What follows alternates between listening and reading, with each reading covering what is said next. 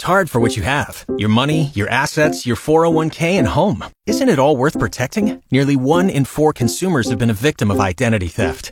LifeLock Ultimate Plus helps protect your finances with up to $3 million in reimbursement.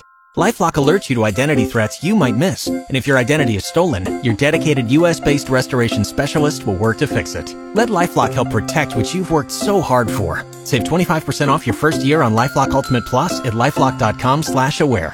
Terms apply. Windstream has a backup to help prevent outages to broadband and 911 service. Good afternoon, I'm Jeff Moats, 40 degrees at KFOR.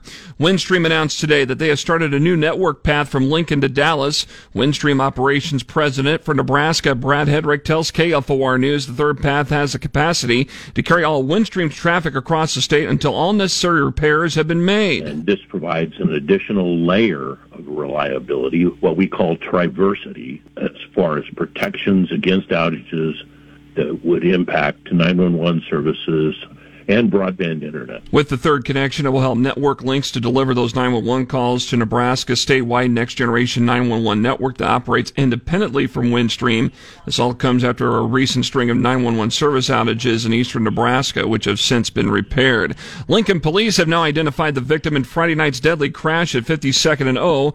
Captain Todd Kutzian says that the victim has been identified as 21-year-old Ahmad Al-Hisnawi of Lincoln. The crash happened between Al-Hisnawi's motorcycle and an SUV. Both vehicles had been eastbound on O Street when the collision occurred. Al-Hisnawi was taken to a Lincoln hospital where he died. The driver of the SUV, a 44-year-old Lincoln woman, was not injured. No citations have been issued, and the investigation is ongoing. A couple of guns were stolen from some vehicles in the Firethorn area of southeast Lincoln over the weekend. Police Captain Todd Kutzian says that a 9mm handgun was stolen from the area of 88th and Touchdown Drive, which is near 84th and Pioneers. And then the second occurred near 85th and Tralee Road, where a 9mm Sig Sauer was taken. Captain Kutzian says that the total loss is close to $1,700. In one case, a window was broken to get inside.